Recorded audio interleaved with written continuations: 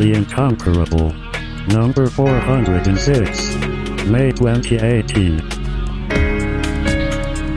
Welcome back, everybody, to The Incomparable. I'm your host, Jason Snell, and in this episode, we are going to be talking about a TV show that relatively recently concluded its latest season, the third season of The Magicians, which is on the Sci-Fi Channel in the United States.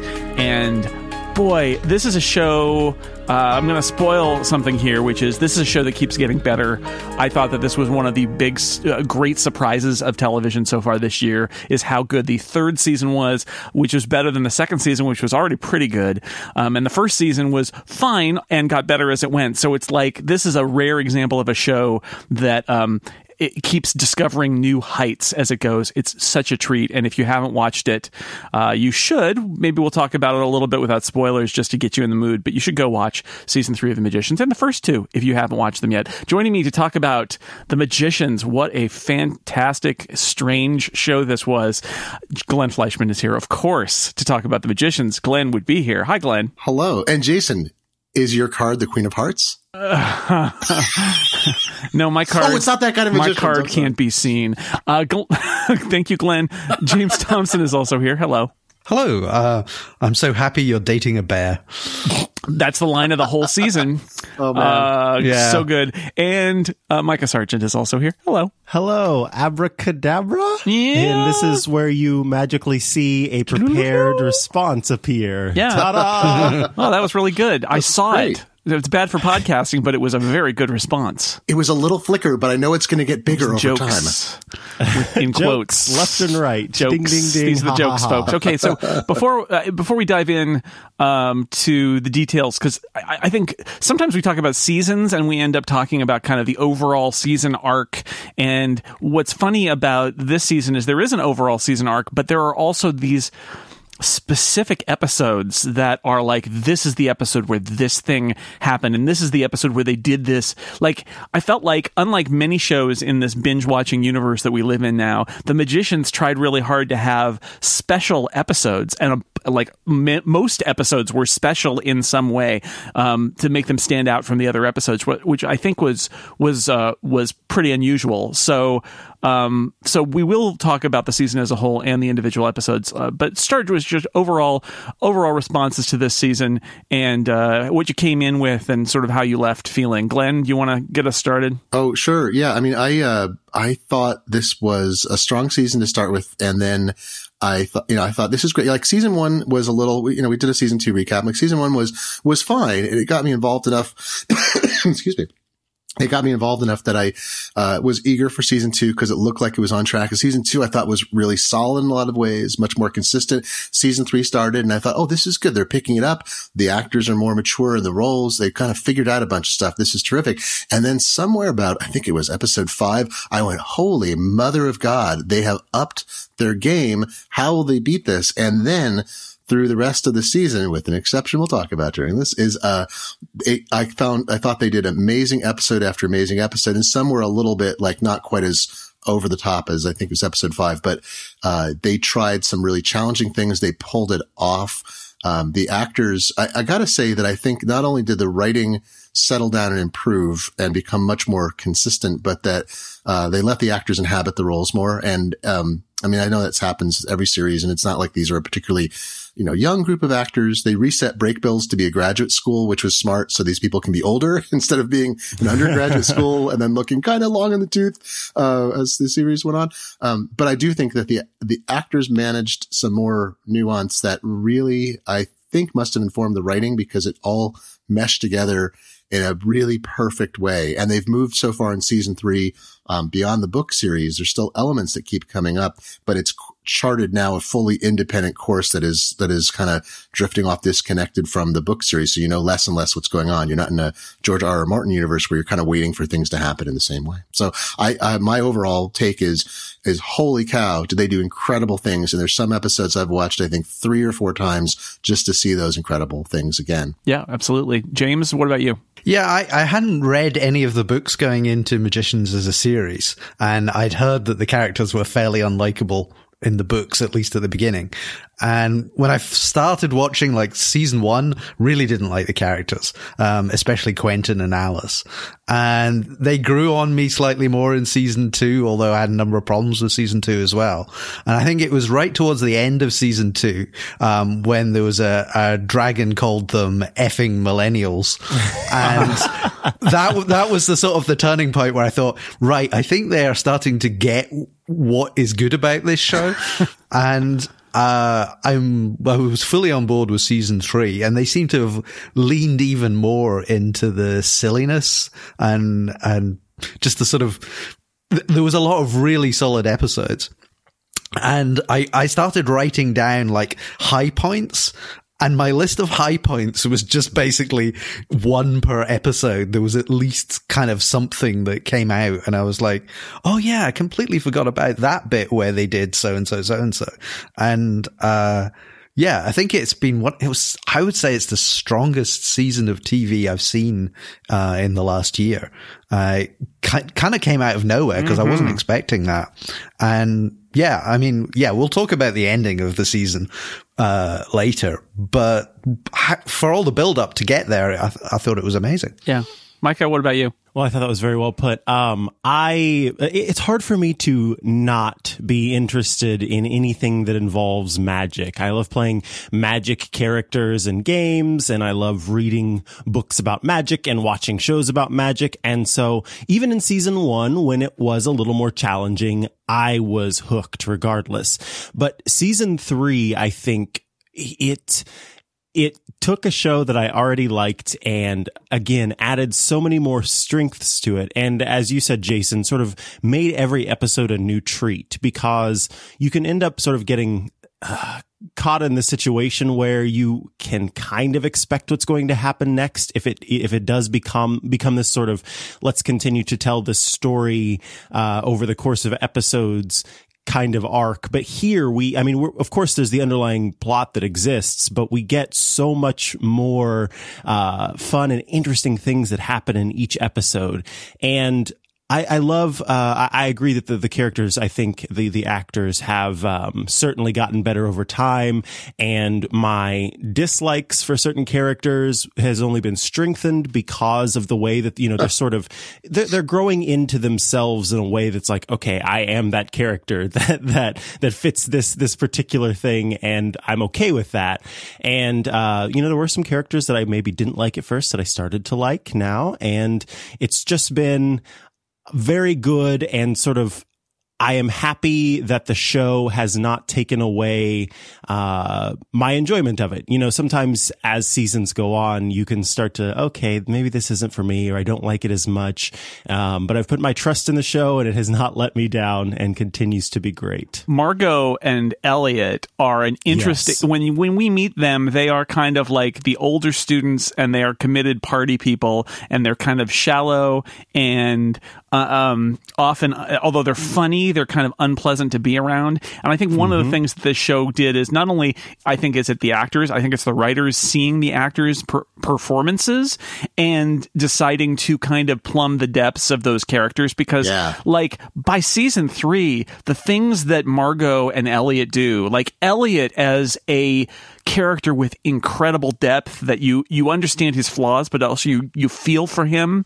It is, I mean, it's quite a magic trick. Oh, I said it.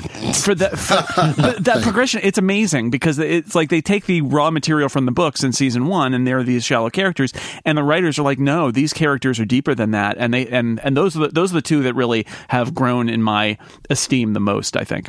I'd say those are my favorite characters in the show now. Really? Yeah. Oh, that's interesting. I love them. I did not at first. So those are the two that definitely grew on me in terms of ones that I didn't like as much. I think Alice has only reaffirmed my distaste, which is good. Like it's a very powerful thing, because there may have been a time where it's like, okay, I kind of like, no, Alice, you've gone all in, and I appreciate that. And then the other person, I mean, Quentin, I don't know. He just sort of floats there. He's like gray in my mind. I could see through him practically. I think Quentin, towards, like, there's a scene right at the end of the series where he has a heart to heart with Julia, and I was like, I'm actually liking him. You know, he's like kind of accepting of things and smiling and, you know, happy for her and stuff. And I'm like, wow. I just reread the books and I'd forgotten because this is like my little side note, but I wrote a long medium essay. How do you write a long medium essay? I wrote a long, I need to go to long.com about reevaluating the magicians. No. Okay. Let's not search on that, folks. But because I read the magicians, I've talked about this on too many podcasts, so I'll be very brief. And I read the magicians for The Incomparable years ago. I really hated it because Quentin was supposed to be the antihero and he was so distasteful in every way. And the book ends and you're like, God, that's the outcome. Oh, bleh. But I think Lev Grossman had a really good 3-book arc in him. And I misjudged that book by thinking it was a self-standing thing and sequels would be, you know, kind of their own things. And then, so I've now read, I read the 3rd book second. Don't ask me why. And after I just reread books 1 and 2 after a long period, I just had reread 3 recently. And it's very interesting to me to see the aspects of Quentin maturing in the books, which are the key thing. It's like he becomes less important by book 3. Part of Quentin's journey is not having to be the center of the story. And that's part of the book journey. And the women and other people who are sort of discarded along the way come to the fore. And we're starting to see that in the series as well. The series has done a better job centering women, I think, than the book did because of the structure of how it's evolving. But actually Quentin stepping up and being mature, and making decisions that aren't I don't know, and blah, and just dithering and whatever. That is part of the arc of season 3. And I love actually being satisfied with him and not mad at him as a character. Yeah, he grows up, he grows up a lot and doesn't start out as somebody who you're expecting him to be the series protagonist. You're expecting him to be Harry Potter, basically. Yeah, that's it. Yeah. He's not. He's totally not. He is an immature jerk, and it takes a long time for him for first as an audience or as a writer, perhaps in the case of Lev Grossman, not center him and say this is all about Quentin, because it's not all about Quentin, but to have the character also realize it's not all about him and grow up and be a better person. And that is something that happens gradually. There's a great line. There's the bit where Julia Chatwin, that's the name, right? Julia. Not Julia Chatwin. There's all the Julias in this. Sorry. It's, Jane Chatwin rather. And I don't think this is a spoiler to mention that she's, in the series because we kind of know her time identity. Right. But she says to Margot, you sometimes feel like a subsidiary, more or less, you sometimes feel like a subsidiary character.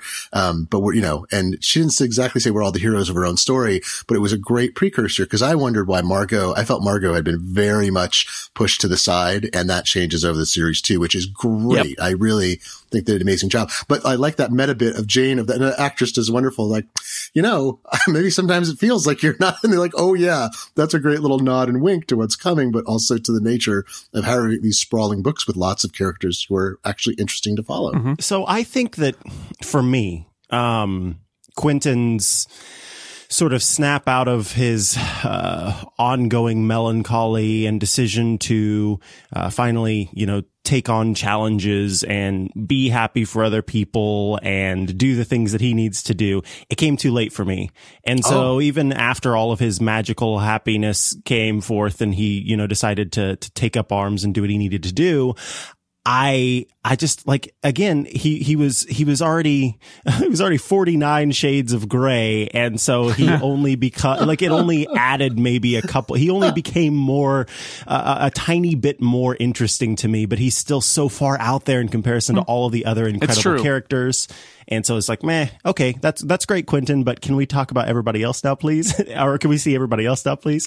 Yeah, definitely. I think that character has to do some heavy lifting and he's not the colorful, interesting character. He is it's funny. He does represent the traditional center of the story who pushes the plot forward. And he's the least colorful character of all of them, I think, because of that. And so, he's present and yet the show succeeds because, the show does have such a great group of characters around Quentin, including Penny, who is one of my favorites and who had some amazing storylines this year. rare. I mean, again, slight spoiler, but not like because it's magic. Like it's rare that you can kill off characters and have them die, and then they're still on the show. But magic, folks, magic. Magic. I want to bring up a key moment for last season briefly about Quentin because I think it illuminates the character, and it actually appears at the end of the first book. And I'd forgotten that's how the book ends. Is in the series, Quentin shoots the White Lady as one of the mythical creatures of Fillory who can grant you wishes or send you on quests and so forth. And he's with Penny this time, and he shoots her, and she's like, that hurts. It's a great little moment. She says, "What do you want?" He's like, "Well, can you bring Alice back to life?" She's like, "Nope, that's beyond my purview." It's like, "Can you make me forget?" It's like, "Yep, but you'll eventually remember." He's like, "Well, you have everything you want. You have magic. You had the girl. I lost everything. Just send me home." And I thought that was this profound moment when he gave up Fillory in the show. And I thought that to me was a turning point for the character. That he just didn't stay there and kind of mope about, I got this magic land and there's magic. He's like, there's nothing left for me here. Everything's gone and turned to ashes. And, I think that informs this season a lot, that moment of giving up, because he has to come back again and again and again. I like that. This episode of The Incomparable is brought to you in part by Skillshare, a new sponsor. Skillshare is an online learning community. They have more than 20,000 classes in technology, design, business, and a whole lot more. A Skillshare premium membership gives you unlimited access to high-quality classes. It leaves you free to master any topic that you must know, improve your skills, unlock new opportunities, and help do the work that you love. You can take courses on things like web development, learn all the basics, explore all your options for long-term web development. How about productivity? They've got a course called Productivity Today that will show you how to manage your attention in this, our busy digital age, these times of confusion, and make more of your time. There's even a going freelance course for anyone who's interested in the free agent lifestyle with tips and advice. Join the millions of students already learning on Skillshare today with a special offer just for listeners of The Incomparable. You can get 2 months of Skillshare for just 99 cents. Yep, that's right, 99 cents. To sign up, go to Skillshare.com/incomparable. That's Skillshare.com/incomparable. You'll get 2 months of unlimited access to more than 20,000 classes for 99 cents. Head there now and start learning today. Thank you to Skillshare for supporting The Incomparable. All right, we're going to fire off the spoiler horn now. We highly recommend. I agree with James. I mean, on a best season, I really liked the first season of Counterpart, which we also did an episode about. But, okay. But it is certainly one of the best, and I would say it's the best subsequent season of a show where, and certainly the difference in quality. And again, season 2 of Magicians isn't bad, but season 3, just like as a cohesive whole, as a quantum leap in terms of storytelling from what's come before, just so good. So people, Scott Bakula is in this? It's, oh boy. Here, there's a hologram. No, none of that happens. So we're going to fire off the spoiler horn now, and then we're going to talk about what happens this season. So if you are still curious and don't want to be totally spoiled about all the episodes, you may come back later. That's your assignment. Go watch season 3 of The Magicians. And if you don't believe us, get through episode 5 at least before you go, well, I don't see why this is such a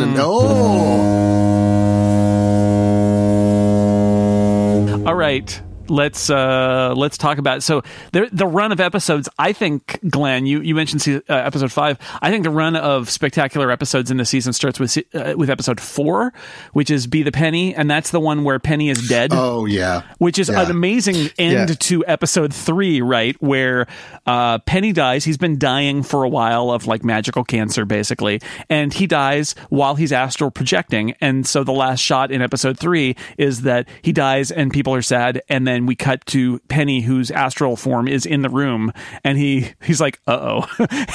And then we get episode 4, where we follow Penny as he travels from place to place. It is Todd Vanderwerf at Vox wrote a piece about this and said that it was kind of like the Zeppo episode of Buffy, where there's which is a great bit of storytelling if people haven't seen it. Basically, it follows a supporting character, and there's a main plot going on, but you don't see it kind of from the main plot perspective because this character is kind of flipping around from place to place. So the plot is there, but you're not seeing it from the usual through line because you're seeing it from the perspective of this character who's just sort of passing through. And I like them mentioning Buffy because I thought about Buffy a lot this season, because with Buffy, you can call out certain episodes and you can be like, oh, there's the one where everybody loses their voices, and there's the one where there's no music, and Buffy's mom dies, and they're like there's the musical episode and all of that, right? And I feel like that is what like the center 5 episodes of this season are, back to back, starting with Be the Penny, where Penny has died and it's just his astral projection, and he's trying to get a good disposition for his life while the story kind of unfolds around him, and he can't be seen. And he does run into somebody who is similarly trapped, who has been basically a peeping Tom at Break Bill's Academy for 80 years or 100 years or something. And by the end, the last shot is him finally being seen by somebody after going the entire episode trying to figure out how in the heck he can be witnessed by someone so that they can know that he's not dead, or at least, only mostly dead. It's an amazing episode. Oh, hi, Penny. What I liked in that episode was the guy that he finds that he hangs out with. This guy's been sort of watching their lives like a TV show. He's a viewer of the Magician's TV show. And he talks about the ships that he really likes, and the sort of the characters, and it's very, it's very meta. Yes. And I just love that. I think just before we sort of go further deep in, the one thing I liked way back in episode 1 was the scene in the forest with Margot and Elliot, where they know that they are being observed. Oh, God, and so they have to have the conversation entirely in pop culture references. I didn't even mention it. That is a spectacular, not a whole episode, but a spectacular scene where it's like, I'll make my own reference here. It's basically like Darmok on Star Trek: The Next Generation, if instead of the metaphors all being these alien metaphors that Captain Picard has to figure out, it's like literally the entire conversation is done in pop culture references. It's staggering how good it is, and stunning that I got it. I was shocked. Yeah, I was going to say, I didn't think I knew that much about all these shows. I was like, no, I think I know what they're saying. And I liked that Elliot hadn't read Game of Thrones and had just sort of caught up with a wiki or something. Yeah, that one went over my head too. It's like, oh dear, this is the time when I actually need to know about Game of Thrones. Yeah, that was a brilliant moment. And then Penny in the books, Penny's a jerk. And in the show, Penny starts out kind of being a jerk, and then you realize that, again, he has great depths, to the point where I think Penny is my wife's favorite character on the show, and I'm pretty close to that. Like, I think he's so fascinating that he's kind of, he's kind of off-putting, and yet he kind of wants to be a part of the group, but he doesn't want to be a part of the group. He's a fascinating kind of character, and the journey that he takes in this season, like this episode, is amazing. It's great to spend that time with him. He is an outsider, and now he's really an outsider, while the plot all kind of happens around him, is pretty amazing. And then where he ends up is even more bananas, where the show does something that, we can talk about it an hour later, but the show, because it's magic, they make some decisions about killing people and then bringing them back that I feel like, because it's magic, it's playing fair. Like, in the end, rather than keeping Penny around and finding a way to kind of bring back a body for him, he basically goes off to eternity in the library in the underworld at the end of one episode, and they meet a Penny from another time loop, because in the background of this show is the idea that they've actually been repeating this block of time, and there are a bunch of loops that came before, and they pull Penny and a couple other characters who died out of that loop, and they're like, we're out of here, and they come, and now they're in the show. It's amazing. It's actually, and rereading the books, I didn't realize that it is in the books. It's a very small bit at the end of book 1 where Jane Chatwin mentioned something in passing, and I thought, how brilliant. You can invent new things, obviously, too, but how brilliant that they took that and they blossomed that into a really important part of how the show ran, especially, I think, first season. But yeah, so this season, we got ghosts, we got a musical episode, we got alternate universe, we have, what else? We have elves, or fairies, rather. We have time stretching stuff. So flying ships. And, they did their Darmok episode. They did their Inner Light episode. We had gods. Yeah, we had gods and devils, right? Mm-hmm. We had an election campaign. Oh my God, I forgot about the election. Yeah, wow. The election a party. Campaign. We had an endless party that torments you with single. You mentioned Buffy, and I was similarly having, this is like good quality Buffy level stuff happening here, and we haven't really had that out of a series for a while that I can think of. They had so much fun in this season is the thing. I felt like the writers were stretching their wings. They did, I want to say, even as it sounds silly, but they did great mise en scène. Like the sets were actually really good. And this is a very, they're producing this show on as little money as they can because it's a cable show and whatever. I mean, it's not cheap, but it's also, they can't do all the crazy CGI and whatever. So they did very well for most of the show in making scenes that felt much more convincing to me. But I think like Buffy, they had an incredibly good time exploring stuff, and it just shone through in a way that usually with this much plot, it's hard to, some of the episodes that were best, I think, also were crammed full of plot. And those are usually the boring mythology episodes in most series. And I think they made explicit references to Buffy. They had some pop culture references to Buffy in the show. Gang. Yeah, sure. And there was like Hedwitch Buffy and, or whatever. And Todd Vanderwerf's story in Vox, actually, this is a line that I really liked, which is, at its best, The Magicians feels like it might never run out of ideas. Oh, wow. And that's what this season felt like. It's just like one after another. Like, we've got this premise is so wide open that we can do anything, and we will. And they did. Yeah. This episode of The Incomparable is brought to you by Queel Quick Meals. Life can get a little hectic. Work, gym, cooking, parental duties. There's a whole lot to fit in. Sometimes you find yourself running out the door in a hurry and you have no time to eat anything nutritious to continue with your day. With the complete meals from Queel, you'll always have a tasty, nutritious meal ready to go. The people over at Queel have made a complete meal that fits perfectly in morning or lunchtime routines. It's a shake you make with water, and within seconds you have a complete meal. Plus, it provides you with essential carbs, fats, proteins, vitamins, and minerals. Now, we've been using Queel around my house the last few weeks. My wife had to go to a dance class after leaving work, and she had about 5 minutes in between those things.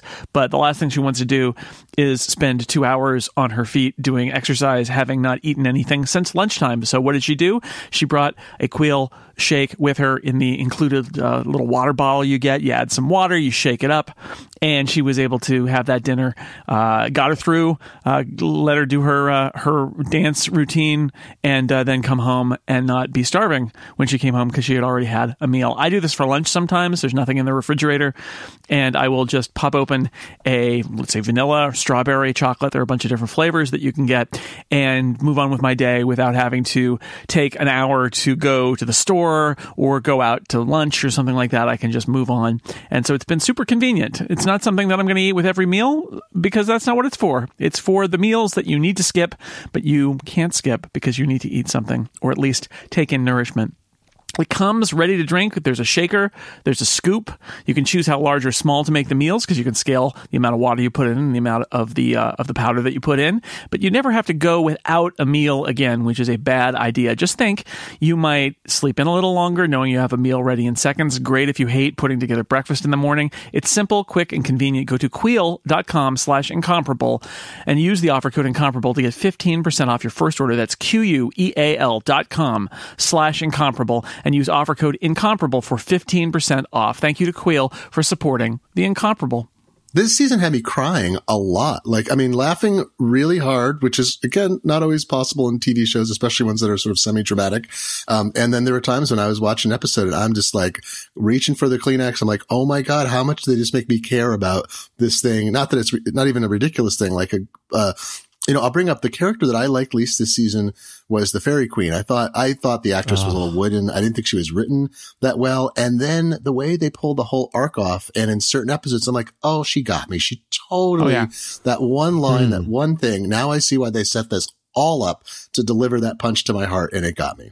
Yes, I'm with you there. The whole idea of the fairies and how they act is, I like it because whenever I've read plenty about different kinds of iterations of fairies and different fantasy books and shows and things like that. And this type of fairy is the type of fairy that I like the most. This sort of, it's very elvish in a way, sort of cold and distant and, a little bit aloof, and the way that they, despite everything, like we as humans kind of have this way of coming to terms with decisions and maybe breaking some of the promises that we've made because it means better things for us in the end, and we're more selfish in that sense. And the way that like fairies are meant to be truthful and also can kind of be very tricksy and have to hold to their bond, and the fallout that happens if they don't. There's so much in that because humans can just break our bonds as much as we want to, and the fallout is a much different thing for us. And so I love that type of fairy. And I think that the fairy queen, and the way that we, not only do we, see her actions and that influences how we interact or perceive her, but also the way that different characters, based on the time that they've spent with this fairy, sort of interact with her and how that informs. So we sort of get an impression of the queen through Julia, and we get an impression of the queen through Margot and Elliot, and these different people, and how that sort of informs our feelings about the fairy. It's super powerful. And I like that the fairies were kind of set up as the big bad for this season. Yeah. And then, about sort of 3/4 of the way through, we find out about this sort of magical cocaine that's going around, and what the true nature of that is. And suddenly it kind of all flips around, and we're like, oh, wait a minute, maybe these people are not the big bad. Yeah. That moment where they're because you find out that they're like trying to get land in Fillory so that they can have their eggs hatch, and this is all part of her plan, that she got them in a weak moment, and she took away their child who actually didn't make it, and they claimed someone else. Fen was, or not Fen's the mom, that there was the child that who's their daughter, right? But she's not. That's a lie that's revealed. All of the duplicity of the fairies in so many different ways. They're totally the enemy, and the fairy queen is a great. I liked her as this kind of otherworldly presence who is also a worthy adversary, right? Like you're kind of like, oh, she's got the upper hand on them at all times. And then there's that moment where you realize, oh, yeah, on Earth, all the fairies are slaves, and there's basically a genocide going on. Yeah. And you realize that the reason the fairies are so hostile is because they've got good reasons. It's an amazing turn that happens there. And there's the scene with the fairy that's basically tied down on the table, missing a leg. Yeah. And you realize that they've been grinding up the fairies to make this magical powder, which some of the humans are using on Earth to still have magic. Yeah, to compensate for the loss of magic last season. Yeah. Yeah, it was a brilliant idea because I couldn't figure out why they need to add fairies. Like I was like, this just seems like a plot device. It's not going anywhere. And then I'm like, oh, now we get into huge arcs of morality, and is magic worth saving, and without magic. And it does, I think, it's an important part of what goes into the final episode, also. But boy, some key plot points along the way are critical because they're grinding up fairies. And some of the most moving moments, that bit where where Fen is watching the, not McMasters, that's it's a Trump official, whatever the family is, watching one of the uncle, remove the collar, and the head pops off. It's like, holy, and you just realize like what has been set up for the queen. And you're like, okay, well now we have this showdown that has to come, but that is a pretty amazing moment. Jesus. Yeah. And there's a certain, at that episode, I think it was, when they finally get back control, and there's just a massacre of all the people in the house, and you're kind of a bit cheering on the fact that all these people are being massacred. I was cheering for sure. Get them. There's a little red wedding sitting there. They're all at this white table. They're eating their meal. Ah, ha, ha, ha, ha. And then like knives start to appear and other implements and stab them, and blood everywhere. It was a beautiful little lighting setup too. Mm-hmm. That is a Game of Thrones reference I understand simply because so many people say Red Wedding and then someone says something about Game of Thrones. So I know it has to be from that show. No, there's a very nice wedding and everybody wears red. That's all you need to know. Yeah. Oh, okay. And good time. You bring books to it because everyone is well read. That's right. And they had some meat that needed to be cut, so you got to bring some knives and stuff to cut the meat. But that's it. That's all it is. The meat's done. The meat's rare. There's red wine. So there's a lot of red themes in it, but that's all. It's just a meal everyone enjoys after a wedding. Yeah. A rabbit just popped up on my desk. Did one of you send me a messenger rabbit here? Yeah, probably. Church's Lord. It just keeps saying, "Watch Game of Thrones." It's HBO sent it. I really like the messenger rabbits. I don't know why, That's brilliant. but it's just every time they appeared and would say something. Especially when it was vulgar. Yes. It's like either that's a really kinky bunny or the Fairy Queen is sending us a message. Yeah. It's great too, because this is, again, how do you get over the expense of doing fancy stuff, right? You use bunnies as messengers and it feels magical, and you do a terrible dubbing job, and it actually works really well as a device in the show. It's great. And I liked in the alternate universe episode that we got, or alternate timeline episode, that Alice was working for the bunnies as a radish smuggler. My Lord, yes. For Captain Hops. And yeah, I love the bunnies. So the next episode after Penny's journey is episode 5. This is Life in the Day, which is an episode where Quentin and Elliot basically have to find a key by going to this place and waiting, essentially. Well, they have to solve a tile puzzle is what they think they're the doing. most beautiful thing. And exactly right. And so they're there, and they live out their entire lives in this place. Oh my God. And they cried so hard. They build a life, and they have a family, and they live until they're very old, and Elliot dies, and Quentin digs his grave, and he finds the tile, because the whole idea is the beauty of all life and living your life, and that's the end goal of this quest, is to live a life and discover that living life is the beautiful thing. The answer was life the whole time. All the time. They fully embraced it too. They don't forget at the end. Like, they've lived this whole life, and then they start to remember the fact that this has happened.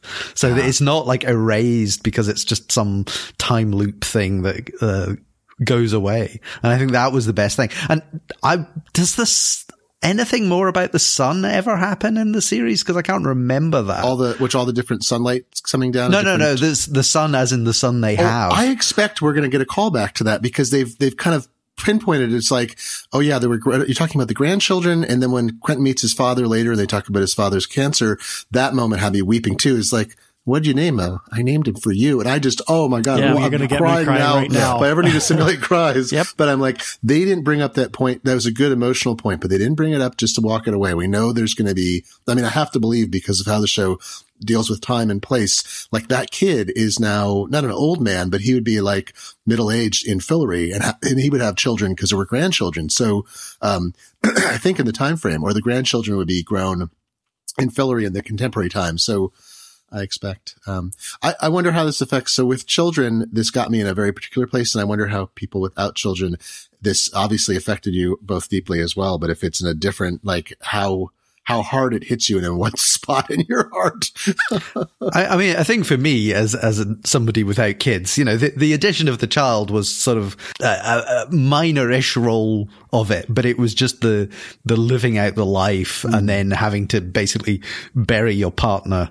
I think that's what hit me. And the fact that, you know, there's been people shipping Quentin and Elliot for quite a while, and, you know, this was the episode for them. No, that happened in Elliot was in bed with Quentin and Margot. In the books, he's only sleeping with Margot. Yeah, and in okay. The TV show, they have that one, but they're drunk and they kind of laugh it off, but it's not serious. Yeah, like but that's like a one night stand versus an entire lifetime. So I think I mentioned the inner light earlier. This is obviously that episode. And one of the challenges that Star Trek had is that they wanted to show the fallout that Captain Picard had of living an entire life in a few moments. And yet it's an episodic TV. So how do they do that? And they call back to it a couple of times. And so it's there, but you don't see him like dealing with the fact that he just departed his life for a while. Or, you know, is it a hazily remembered thing? Or he's remembering something that happened to someone else? And this episode has the bravery, and also comes from an era where you can do this, of making you think first that it's sort of a cheat, and then they remember everything, and they live with it, that it was a part of them, and it had a huge effect on them emotionally to have lived that life together. And I really loved that it doesn't shy away from having ramifications of this. It actually impacted these characters. It was not just sort of a one-off story for us, and the characters kind of just hit reset. That doesn't happen. It's probably a Bill and Ted a little bit of like you're checking out of your regular life. You go off and you learn to play music really well. In this case, you go off and live a full life and learn how to be incredibly complicated and great human beings. And then you come back to your regular life where you left off. Sort of. I mean, that's not exactly how it played out in the episode, but it had that effect because of the memory. Yeah, I think it softened Quentin to a certain extent and Elliot. And certainly I think strengthened the relationship between those two when they were back in the, in quotes, real world. Yeah, especially because, that little drunken thing had happened before, and something like that, I think, despite the fact that, you can laugh it off, that's still something that exists in one's timeline and can sit there and sort of kind of question your place with somebody else. And when with Elliot spending so much time with Margot, obviously, like you do, I think, wonder how you fit into someone's life. And so I liked this existence that they lived together as a sort of a chance for them to just exist with one another and see how that sort of relationship, where it could take them. And to have that, to be able to live, like, that's so, what a blessing that is, to be able to live in existence and then go on living at a younger age, but have all of that tucked into your memory now and know what that means. And I think that it definitely strengthens the bond between the two of them. And they both, so again, know where they stand with each other. It's quite a blessing. This reminds me of two things. One is the sort of gender and orientation fluidity and comfort and celebration in this entire show, which is, I think, it's not unheard of, but it's not just like, oh, let's have a scene between two men or two women or something happens. It's actually, I feel, celebrated in the same way that love between opposite sex people are celebrated in most series, most media. And that was interesting. It's not like, hey, here's something just so we seem cool. Or that's how it felt to me. And I'm curious about the reaction to that. The other is the arc for this season. I meant to say this at the outset. I've had this idea since midway through and they don't state it. They don't do anything explicit, is that it's parents and children. It's always parents and children. It's the fairy queen. Then you find out there are no children. She comes to Earth and they're all the children. There's Quentin having a child. There's Quentin, his relationship with his father. There's Alice and her father and mother, on and on and on and on. And I feel like they use that to help us. Not every character we don't, or Elliot's father appears in that truth key thing in the Netherlands. But I feel like that is an underlying theme that I don't know if I don't want to say it wasn't intentional, but I think it strengthens the emotional core of this whole season. Agreed. The next episode is not one of those super very special episodes, but it has a lot of stuff on the Muntjac, the magical ship, which I wanted to mention because that was a major location this season, and it's great. So we find out that the Muntjac is sentient and it's got opinions, which actually save them at a couple of different points, and then they sail it around later. In that episode 6, I want to say, they get Felicia Day appears, who is a lost former Break Bill student who really is focused on what she wants and doesn't really care about anything else. And I actually liked that character. I thought that was really interesting. And she pawns off a cursed key, basically onto Quentin, who then is berated by a version of himself. So that's what this episode is. But and it's good. But I really like the ship and all the reasons we get to the ship at various points, and it ends up being, it saves them, and then it's flying around at the end of the season and can take them where they need to go. Again, a show like this can do that, where it's like, yeah, we've got a magic ship. That's a thing we have now. We're gonna have rabbits and a magic ship. And the sort of conversation between Margot and the ship, they're like it takes it to a new level of sentience in a way, and the relationship that they have with it. It'd be just so cool to have a flying ship. And I love that. One of the things that I wanted to talk about in this episode that I think is pretty funny is the way that Margot and Elliot handle the fact that the murdering younger brother of, the Stone Queen, how they handle consummation. They end up knocking the guy out. So let me cut back a little bit. Margot ends up sort of being forced into a relationship for the sake of building out the empire. And in order to, of course, make a relationship real, then they have to consummate it. But this kid is like a full-on kid, and Margot does not want to do that. So they knock him out, take him to a forest and get away from being stuck in the castle.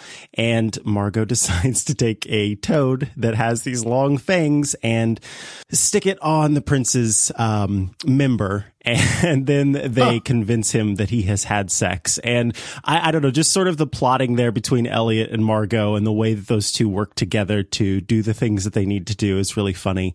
And I think that they handled that quite well. I'd also add to that Margot's outfits grow increasingly fabulous. Yeah. I love the fact that when she's lost her eye, she has all these very jeweled eye patches. And yeah, I just love all the costuming for the characters in Fillory, but especially the stuff she's wearing. Yeah, it's a good point that in the very last episode, when she is actually becomes King of High King, she is wearing something very simple. It's incredibly beautiful and striking on her, but it's also like the simplest outfit you've seen the entire season. It's like, that is a choice, and it is a good one, because she has the actual power now. She doesn't have to project power.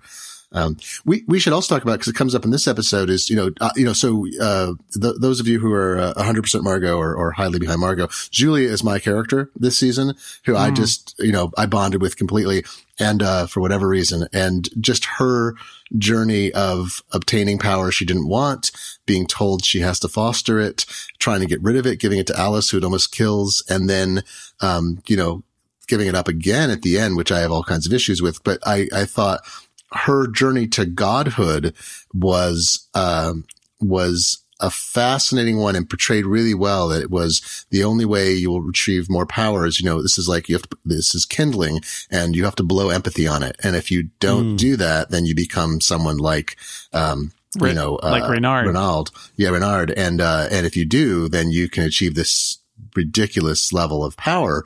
And, I love how they didn't just kind of run through that. They took the entire season in fits and starts and rejecting it. And, the wonderful appearance of, Our Lady of the Underground showing up in that bar, that scene gave me chills. And anyway, people eyes rolling back and saying, Julia, save her. You're like, Jesus Christ, what's going on in the middle of this other thing? We got this whole thing going on. And but in this episode in particular, her transferring power to Alice, who has been dying to get, and it again differs from the book. Alice has been dying to either get back or totally reject the power she had as a Niffin, where in the books, it's kind of like, it was a relief when she was brought back to human form. Yeah, Julia doesn't have like an episode about her, but the whole season is about her journey, where she doesn't realize that she hasn't just gotten sort of justice from Reynard, but she has gotten his power and has to cope with becoming a much more powerful creature. Because last time we see her in season 2, she's just got a little spark of magic when nobody else does, and then in season 3 she has to take that journey to, at the end, basically being elevated to godhood.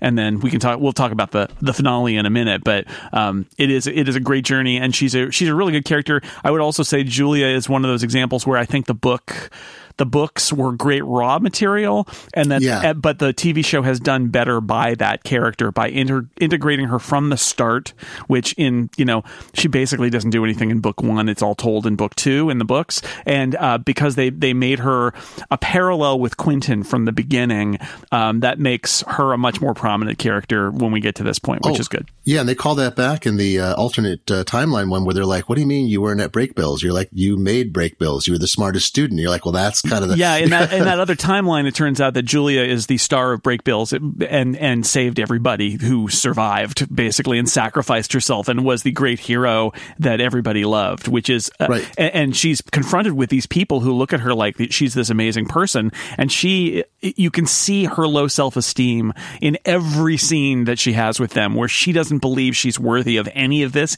including this godlike power she's gotten. Whereas they adore her because she's Julia. And you just see that is the journey that this Julia has walked. Oh, and Jason, there was a literal Chekhov's gun. Remember in our recap from last season? And I was like, did the gun, when Julia had the gun with the God-killing bullet, what happened to it? It's not in her hand at the end of the scene. And we talk about that. And then what happens? It's literally Chekhov's gun is that plot device. Yep. It comes back. And we're like, okay, I'm glad we were paying attention. If I have ever given the impression that any other character matters to me as much as Julia does, then that is the wrong impression. Julia okay, good. From season 1, like I've sort of felt like we were saving the best for last, at least in my head, because Julia is incredible. And I mean that again from season 1 on. I think her journey, and there are so many characters that, live life out loud in the show and are these powerful beings and who sort of hurl magic and do these things. And she spends so much of her time being, this reluctant person who feels like she's done a lot of things that she didn't mean to do, or made wrong decisions, or has had something as awful as has happened to her, and her reaction to that. And there's so much power in her stillness and in her quietness, and in the way that she sort of just, in many ways, kind of floats along, and as she's trying to deal with things, and for her to come forth and like take this, as you said, I love that, blow empathy onto this thing and make it this powerful internal fuel is incredible. And Julia, her kind of struggling between being a member of this team and hanging out with her friends and helping her friends, and also now taking on these roles as a god. There's so much, it's so good. It's so good, that internal struggle. And it's like, I want them to make Julia Almighty, the movie, but it's like, it's not a comedy at all. It's just all about her, like, being a god and how she handles all of those things, because there are points whenever she hears like the whispers, and I thought of the scene, and I think it's Bruce Almighty, where he's trying to type out, or he like starts by writing out all the prayers and then eventually gets to typing them all out, and her sort of having to struggle through all of that, and being just, I don't know. I could go on. Julia's fantastic. What that scene reminded me of was more like a sort of Superman listening out for all the cries of people in trouble. And her similarly godlike in her powers at that point. Well, I think when she restores Dean Fogg's vision, that's a very beautiful and complex little scene. And, really just small and well played. And then it makes his betrayal. I mean, so many people betray each other in this. And a lot of them, I mean, this is the other theme, right? Is Alice is betraying, but then the betrayals become clear. We see the consequences of betrayal. It isn't just like a little plot point. People die. Things are overturned. Everything goes bad. I mean, it's not minor. And that's another way in which, in the middle of this completely supernatural and invented world, it feels very real that happens when it goes down. We have some other things that I want to mention before we get to the end, which is so there's the episode 8 is 6 short stories about magic, which is another clever episode where they tell little blobs that are out of sequence or in parallel with one another. So you end up kind of getting the story in an interesting fashion. It's not an uncommon storytelling technique, but I think really well done, where there's the assault on the library and you see different characters pass through different scenes, and then you go back and you watch what they did. That's a really fun, interesting episode. I thought the cinematography in that was particularly good. Like even just the bits where they were doing the bridge, where they were going across between the mirrors and stuff, and it's just a black room with some white lights on the floor, but it kind of just the things that they were doing in the episode. They seem to be experimenting with the cinematography in that one. It's another Chekhov's gun element. When they had Marlee Matlin, when they brought her in season 2, she was a great MacGuffin, right? She was kind of like, we didn't know who she was. She clearly had a magical connection, probably with break bills, and she recurs. And I'm like, well, this is great. She's a great actress. There's nothing to do with the deafness here, but we know that, I'm blanking on her name for a second. The, Katie character, Katie, right? She knows sign language and can read lips and so forth. So like, oh, that's, there's that interaction. So we know that. But, like it's just like, well, Marlee Matlin is a great actress and they're not making a deal about her deafness. It's just something they've integrated. So how great. And then to have this payoff of that incredible, holy cow. There's a whole segment of that episode, which is her story. And what you don't realize is that she's the daughter of the head librarian. I mean, that's like a 2-hour movie they did in like 5 minutes or something. And the emotional, and I'll tell you, the one character I didn't like, and it's partly the actress, I think, or choices she was given. I did not like the way that actress does that role. I just think it feels out of character and too like farcy in the middle of it. And then you see this kind of like, oh, this is why she's always got this. And then later in the season, she's completely dead. Right. And you're like, oh, they needed this payoff so that she could portray the role. So I still don't love the approach, but it now has more of an arc for her character about why, how she behaves the way she does. Well, in the library, which as a we still don't know an awful lot about, but there's this idea that the library is this poorly understood thing that it just is, and when we encounter it early on, it's like, all right, well, they've got rules, and they're kind of jerks because they want you to work for them for eternity and all of these things. And in season 3, toward the latter parts, you realize, oh no, the library is an adversary. Like the library puts its interests above everyone else, and they are basically the opposition in terms of what's going on. Well, we never talked about this, but the interstitials before they cut to the library, it's almost always showing some weird planetary thing, like they're in space. Yeah, the main part of the library is like a chunk of a planet that's shattered and it's near a black hole or something, and it's Sometimes you see donut planets, and it's Yep. Donut planets. Episode 9 is all that, Josh. This is the musical episode. They are trapped in a party that must continue, or bad things happen and people become like mean zombie-like people, and there's a lot of singing. It ends with Under Pressure, which unites the whole group and resolves a lot of things, including the ship going toward the infinite waterfall. Good stuff with Katie. Katie does a lot of singing in this one. Katie, a character who does a full burlesque number pretty much. She does. And we also get, I have to say, Josh, who is an important character, it turns out, and not just a joke. And although he is also a comedy character, it turns out he is more than that, and they need to kind of like get him to snap out of his endless party and be a part of their quest. And then Josh is around the rest of the season too. I like the fact this is one of these things about small gestures or small moments speaking oceans. Is at the end of that whole thing when Julia comes in, where she's had her experience with the key and the Our Lady of the Underground, and she says, "Hey Josh, why don't you call me back?" And then she puts her hand on his arm in this like incredibly friendly, familiar way that just explains the relationship between the two of them. So we've seen an entire episode in which everybody else is sort of working out their feelings about Josh and how they feel bad about leaving behind and whatever. And she's like, "Hey Josh, how you doing?" She's the only one. I think he says at one point, like, Julia's the only one who even knows who I am or something like that. And then you see that.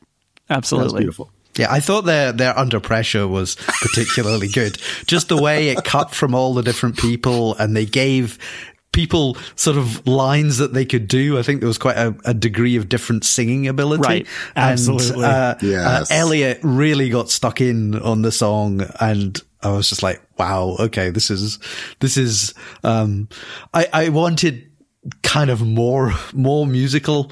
I wanted the whole full Buffy musical episode style, but it was nice to just get that one sort of really standout song between them all. Yeah, I was hoping for more too, because that kind of thing, anytime it's ever come up in a show, I'm always the one that's just like munching on the popcorn, screaming for more, because I think it's just so delightful, and they gave me goosebumps even with the part that it was there.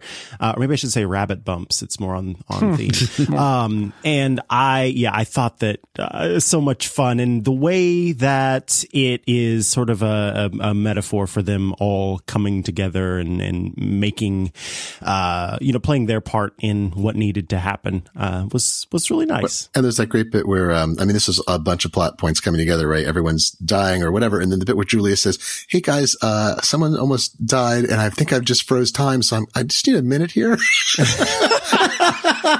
This is the wonderful matter of factness of it that I loved. It's obviously so hard to do a whole musical episode that they what they did was they had the one musical number and then they have the other little bits with the songs and the dancing and the burlesque and all of those other things going on there. But it is, I love that episode. It is I love the idea too that this is the physical kid's house. This is the party house, and now it is he's trapped in the eternal party, and they basically need to get him out. And it's really fun, and it's just he becomes the Spuds MacKenzie who can never stop partying. And it's such a rousing finale, right? Where they're singing, and it also resolves the other plot that's going on where they're on the ship and they're being threatened, and everybody comes together, and I love it. It's great episode. The next episode is the parallel universe / timeline episode where they go to timeline 23, the 23rd loop, and they meet another Penny, and this is the one that we already mentioned, where Julia has died but was beloved and was like the most powerful and amazing person at Break Bills. There's a Marina here who died horribly last season at the hands of Reynard, but guess what? This Marina is at Break Bills and is alive, and so they bring her back at the end of this episode. And I really enjoyed this episode too, where it's the path not taken. This is like there's the Beast, but the Beast turns out to be a parallel Quentin who's taken the power of the Beast, and so you get to call back to the Beast, the super scary monster from the first season. You get to see that again because here the Beast is roaming along and killing people, and has destroyed Break Bills, but it turns out that it's Quentin.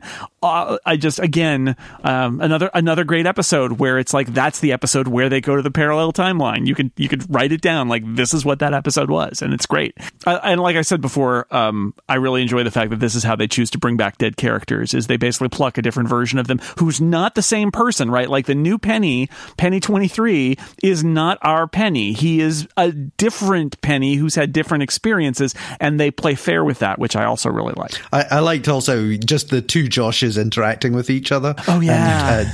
And, Josh 23 with his fancy jacket and stuff, which gets handed over at the end, like near the end. And I thought that was going to be a whole, there's going to be some, let's pretend that this person is they did a switch or something like that. And, but he's actually sacrificing himself and saying, don't, I'm going to die, but you could take my jacket.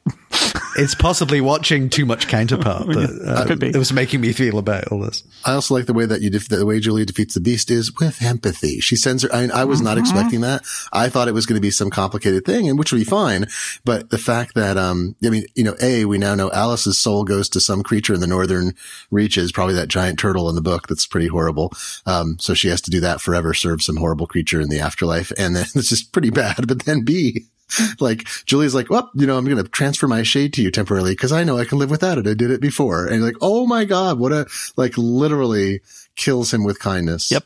The thing that I wondered was, just skipping back a few episodes, we had the Cassandra who looked very much like Alice in the library, who was writing down everybody's stories and stuff. Right. And I was wondering if that was Alice 23 rather than Alice 40. That confused me. I'll be honest. Yep. I got the point that this is some version of Alice, but I was very confused by that moment. Like, okay, so when is this going to come up again? Are we going to see? She said, "I'm not Alice." She said too. So yeah, right. And but was she lying? Or there is? I mean, this leads into the way the season ends too, which is I don't know whether they're doing things that they expect me to understand and I don't, or whether they're doing things that they expect to deal with later, and so they don't expect me for me to understand it now.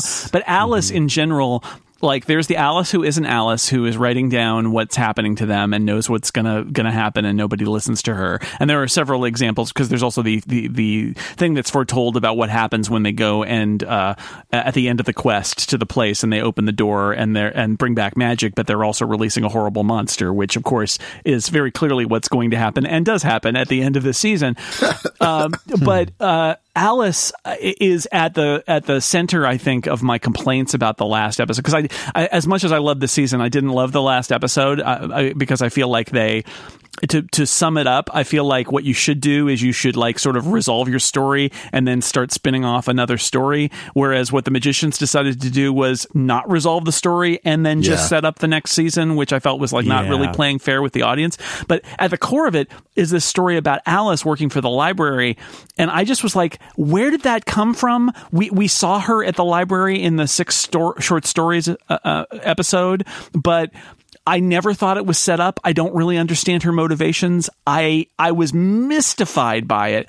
And again, maybe they explain it later, but like, it's not a good place to put your audience where all of a sudden your entire season plot point revolves around something that doesn't make sense. But so that was part of my frustration. Is like, what's the deal with Alice? Like now she's working for the library and I didn't understand it. So maybe it's in there and I didn't notice it, but it was baffling to me what was going on. I think the idea was that, she had been this Niffin and had access to, all the world's knowledge or whatever. And now she was trying to get back to that somehow. And she was trying to do the deal to get Julia's magic. And she was something like she's trying to come up with a grand unified theory of magic or something. But then it goes the other way where by the end of the show or the end of the season, she's come to the point where she claims she has. I don't feel that evolution was done well enough. I think that's why it's confusing that she's like, in fact, magic is too powerful for everyone. It's like, has it made any of us happy? Have we done anything good to it? Look at the beast. Look at how it's destroyed people, her parents. It's just, she's decided magic is maybe no good as an unexpressed force. And so she's allied herself with the library, which is going to control access to it. Right. And, but I don't know that we saw her journey to get to that point where she felt like that's what was a reasonable course of action. Maybe that's why it's frustrating. Her thread wasn't well explored. In the last episode, I feel like she's acting very much against character, a bunch of times too. So that makes it worse. She's probably my least favorite character at this point. Same. Yeah. The actress was really, I thought she was really given a very bad characterization in the first season. In the second, she was allowed to express more emotion.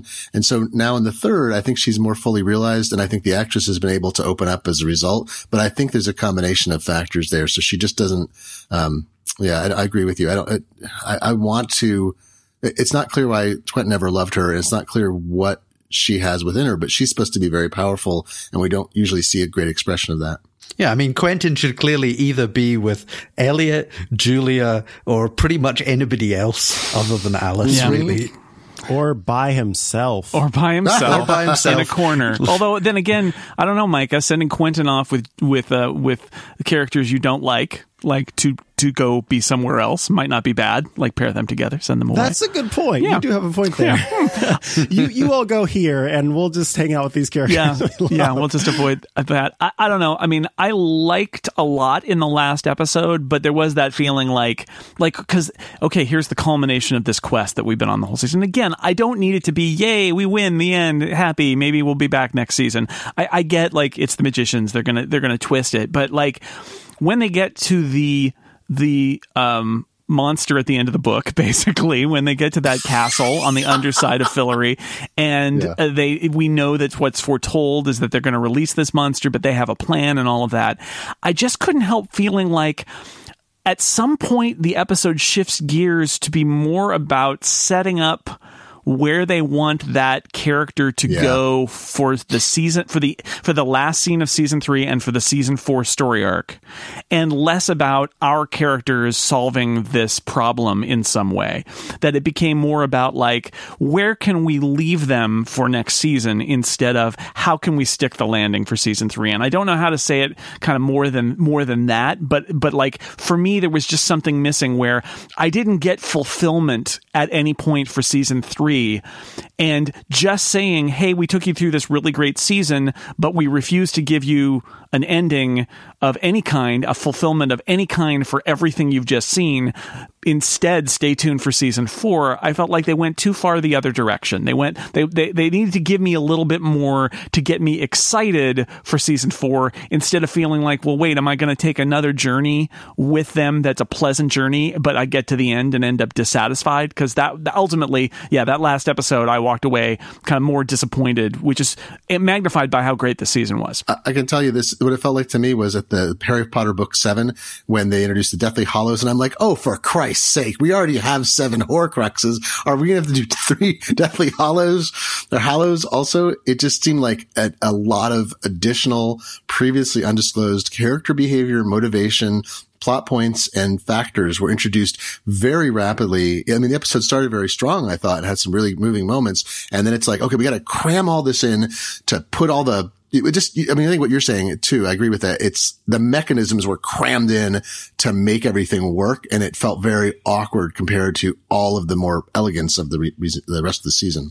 I mean, there was stuff in that episode I really liked. I mean, like the animated intro that they did at the beginning of it, was really nice. And the shot of the ship flying to the underside of Fillory, I thought that was, punching above their budget, for that.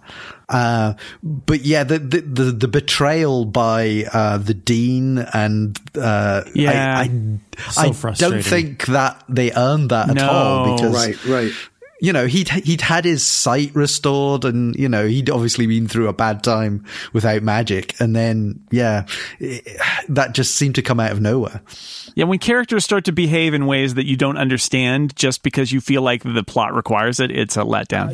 As I mentioned at the beginning, like I put a lot of trust into this show to be something that is certainly going to entertain me, but also be something that I can hand my emotions over to in a way, if that makes sense. And up to this point, like that's always worked. But I agree, there was so much that happened in that last episode that ran contrary to what I don't know what made sense. And it did feel like there were a lot of things done there that were the sort of cliffhanger books that get you to buy the next one as quickly as possible. But yeah, if I know that at the end, I'm just going to come out exhausted and never satisfied, for another season, that's kind of crummy. And as, I'm curious to hear more about what Glenn has to say about the most frustrating moment for me in all of time, when Julia decides that she's going to make the keys with her Jesus power. Christ. I know. Son of a bad word. Well, I know. I'm like, they melt the keys. We go the whole season and they melt the keys. This reminds me, actually, it could have been done better. At the end of one of the Marvel movies, I don't want to spoil that for anybody. Can I do a Civil War spoiler? There's a bit at the end of Civil War where there's something totally unexpected. I was actually thinking about it this morning in terms of the Infinity War, where I was actually shocked and amazed that they made the choice. And I thought, this is really interesting because the whole thing has been set up and then they completely subvert it because somebody is pulling the strings a different way, right? And I had that feeling, watch this, like, oh my God, they spent all this effort the entire season getting the keys, and now the keys are melted. And what are they going to do? And I get tired of the whole, I said this in our Slack team too. I get tired of the whole new ball game thing. There are so many shows that are like, well, it's a whole new ball game. You reach the end of the season and everything has been led up to it. Heroes season 1 ended that way. We can list any number of shows. But if you look at The Good Place has done that twice now, and has done it really well. No, they pulled it off. You're right. Well, so far we don't know what season 3 will be. Yeah, that's true. Look, Magicians season 2 ends with them turning off magic, and you're like, oh, well, how will you even do a show? And the answer is, well, they did a really great season after that. No, you're told. Although it's funny. I gave them that because of the books, because magic gets turned off in the books. I'm like, well, at least they have a plot to follow. But yeah, I don't know. It didn't feel true to me. The melting the keys and then Julia losing all her power, creating it, the whole Prometheus plot that got stuck in there, Dean Fogg's behavior. I didn't think Alice wanting a memory erasure, she wants a memory charm spell. Suddenly, well, I have it here in a bottle. I've talked about this a couple of times. One of the challenges with doing, I think it's related to like doing a prequel is there's a, when you're plotting, you see this a lot when shows sag in the middle, and you see this a lot on Netflix shows, but it happens with a lot of shows where there's a story arc and there's this feeling of sag in the middle. And I think what happens is they come up with a really great idea for an arc, and they start telling the story from the beginning because they know how the beginning goes. And then what happens is you have to work back. You know what your ending is, and you have to work back from your ending. And the thing, when those things connect, that's the sag. And sometimes it's a furniture moving episode where all of a sudden you've got an episode where you're like, why is nothing happening except like these disconnected scenes that push things in the various locations? And the answer is, as a not just a TV viewer, but like as a person who consumes narratives, fiction, you have that moment where you're like, oh, we've suddenly switched from the kind of organic forward motion of the story to moving things around so that we can reverse engineer where we want the season to end or the book to end. And that was what happened with The Magicians. It's like, I felt like they were telling an amazing story.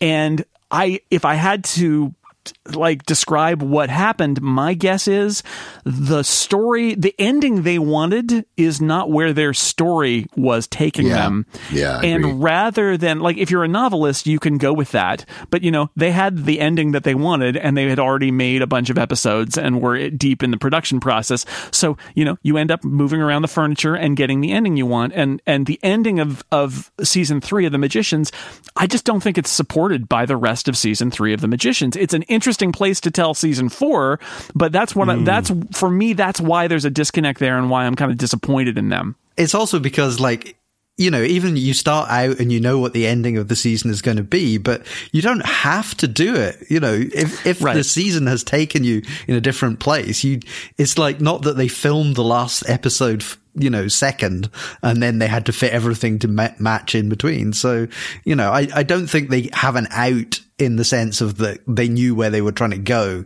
and they just like didn't stick the landing. No excuse. No, well, it's not an excuse. It's more like the stubbornness of it, of like, well, we are working on season, and this is my frustration is I know you're going to do season 4 and I know you want to have a great storyline for season 4, but that does not absolve you from telling your story in season 3. Like, that's not an excuse. You need to wrap up. You need to finish what you started, and they didn't finish your plate. They're just like on to the dessert, like on to the next course, whatever it is. They did so many things that were out of character in a row. I also thought the castle looked really cheap, and it was sort of the interior. The inside really felt.